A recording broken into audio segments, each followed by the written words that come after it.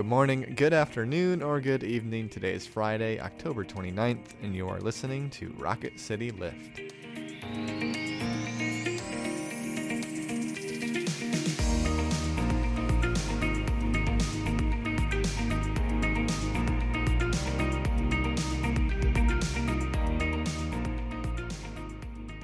Hi everyone, welcome to Rocket City Lift. I'm Tara Bolger. And I'm Brett Gitteman.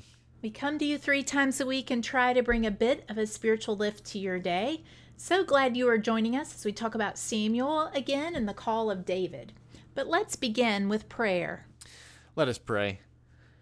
God, we thank you that in all parts of our life, in the chaos, in the quiet, in the busy, in the stillness, you are there. And we can come to you with our joys and our sorrows and everything in between. We pray this all in your name. Amen. Amen. Listen again to the story from 1 Samuel, the 16th chapter, verses 1 through 13. The Lord said to Samuel, "How long will you grieve over Saul? I have rejected him from being king over Israel. Fill your horn with oil and set out. I will send you to Jesse the Bethlehemite, for I have provided for myself a king among his sons." Samuel said, "How can I go? If Saul hears of it, he will kill me." And the Lord said, "Take a heifer with you, and say, 'I have come to sacrifice to the Lord.' Invite Jesse to the sacrifice, and I will show you what you shall do, and you shall anoint for me the one whom I name to you." Samuel did what the Lord commanded and came to Bethlehem. The elders of the city came to meet him trembling and said, "Do you come peaceably?" Samuel said, "Yes, peaceably. I have come to sacrifice to the Lord. Sanctify yourselves and come with me to the sacrifice." And Samuel sanctified Jesse and his sons and invited them to the sacrifice. When Jesse and his sons came, Samuel looked on Eliab and thought, "Surely the Lord's anointed is now before the Lord." But the Lord said to Samuel, "Do not look on his appearance or on the height of his stature, because I have rejected him. For the Lord does not see as mortals see. They look on the outward appearance, but the Lord looks on the heart." Then Jesse called Abinadab and made him pass before Samuel. Samuel said, "Neither has the Lord chosen this one." Then Jesse made Shammah pass by. And Samuel said, "Neither has the Lord chosen this one." Jesse made 7 of his sons pass before Samuel. And Samuel said to Jesse, "The Lord has not chosen any of these." Samuel said to Jesse, "Are all of your sons here?" And Jesse said, "Well, there remains yet the youngest, but he is keeping the sheep." And Samuel said to Jesse, "Send and bring him, for we will not sit down until he comes here." So Jesse sent and brought him in. Now the boy was ruddy and had beautiful eyes and was handsome. The Lord said, "Rise and anoint him, for this is the one." Then Samuel took the horn of oil and anointed him in the presence of his brothers. And the Spirit of the Lord came mightily upon David from that day forward. Samuel then set out and went to Ramah. This is the word of the Lord. Thanks be to God. Tara, for our Friday fun question, what is something you do better than everyone in your family? Oh, that's a hard question. Because there's so many to choose from. No, actually the opposite. I really think the only thing I can do better than all of them, and I'm talking family of origin and my family now, is public speaking. Yeah. I really think that's I think that may be my only gift, honest to God. I think that's all I got, really. Like, I'm not, what about you? That's funny. Probably, I'm going to say not... Because I forgot to think about Allie, but if I throw Allie into the mix, I don't think she's good at everything. You can't. You got to take her out. So I'm taking her out and just thinking about the family I grew up with. I'm probably the best peacemaker in my family as the middle child. Yeah. Not to say I can't stir the pot and poke right. the flames, but when it comes to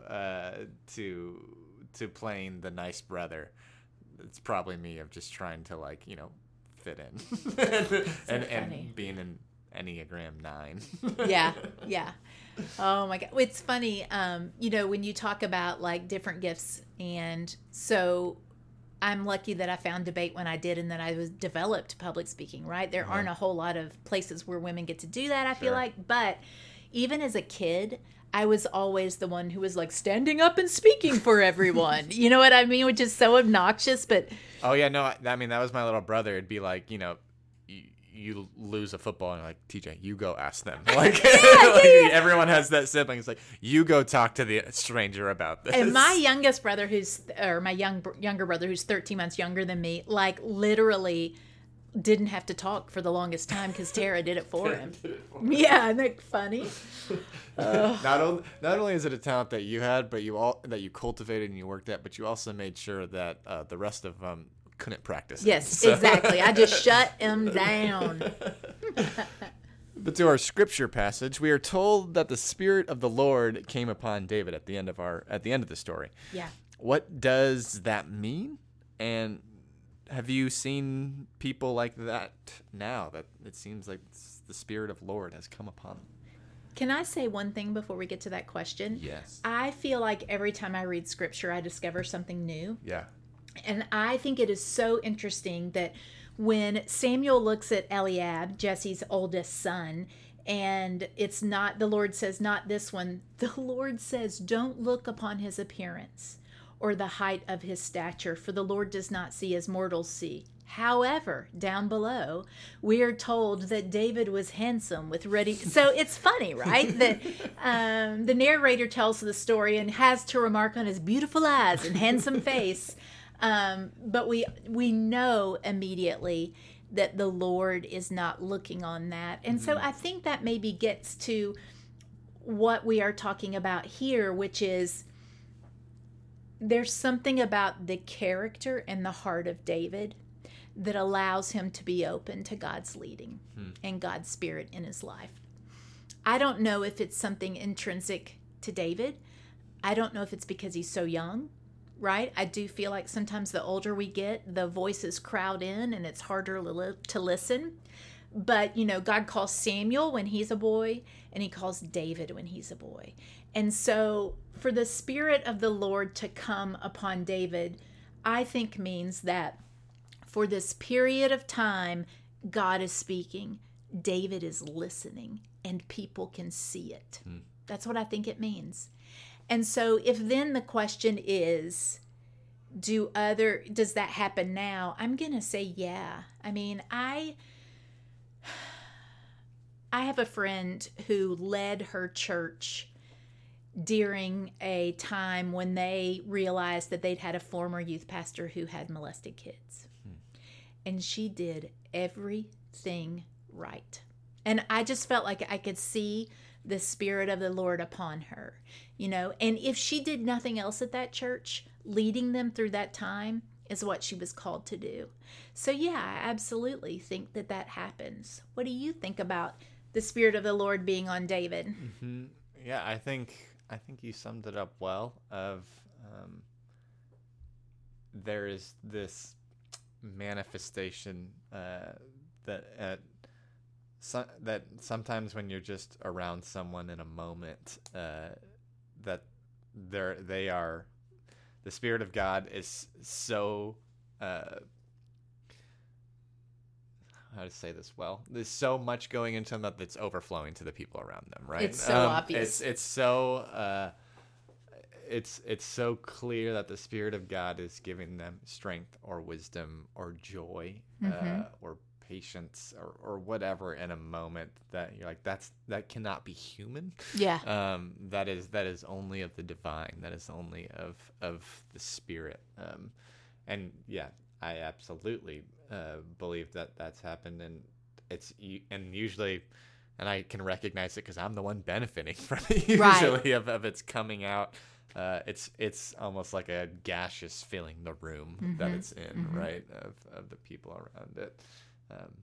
And yeah, I've seen it oftentimes in response to conflict of when someone raises a point or handles something so graciously, where I just think, that was so loving. Yeah. I think about it too. There have been times where I have seen musicians or singers who sound like this pure channel that's open from God. I think that in creativity, I think we see the Spirit of the Lord being with someone. And it's interesting because sometimes if we identify what we feel like as the Spirit being in that place or the Spirit being with that person, I think we're real quick to attribute it to that person and then think that everything they do is of God without acknowledging, like Psalm 51, that we are in this sinful condition as human beings. So, David is going to make a lot of mistakes. He's going to make a lot of mistakes. I mean, he, impregnates someone and then brings the husband home so that he'll have relations with her and claim the baby as his own. I mean, there's just some really egregious, gross stuff that he does. And yet, God still uses him. The Spirit of the Lord is with him. And when he can get out of his own way, things will go well, I guess. I don't know. And I think that also the Spirit, when we've seen it upon people, points to the mystery of God of, when we talk about musicians, I think, and oftentimes when we talk about certainly your friend in leadership, of, they've worked really hard previously. A musician cultivates and practices and gets to that point, and the Spirit of God flows through them. But then you also have David, who's done nothing, and the Spirit of God comes upon him. There's both this kind of like, I think we are called to kind of work towards and prepare and cultivate our spiritual lives, but then also like the Spirit of God will You're move right. how the Spirit of God moves. Absolutely. And God is mystery. Yeah. And there are things about that we don't understand. Yeah, I think what I meant by getting out of his own way is that I think at some point David becomes so entrenched in his own position as king that he forgets to listen. It's that when Samuel describes the oldest brother of God doesn't look at stature, but Right. man, do we look at stature. Right. Yes, absolutely. Well, thank you for joining us. I hope everyone has a great weekend. Now we're going to have a quote from Madeline Lingell. She writes, "We have to be braver than we think we can be because God is constantly calling us to be more than we are." Thank you all for being with us. We hope you have a wonderful and safe weekend on this Halloween weekend. Happy Halloween. And we'll be back on Monday. Now may each of you go out to love and to serve, to be well, to care for yourselves and others, knowing that the grace and love of God is ever upon you. Amen. Amen.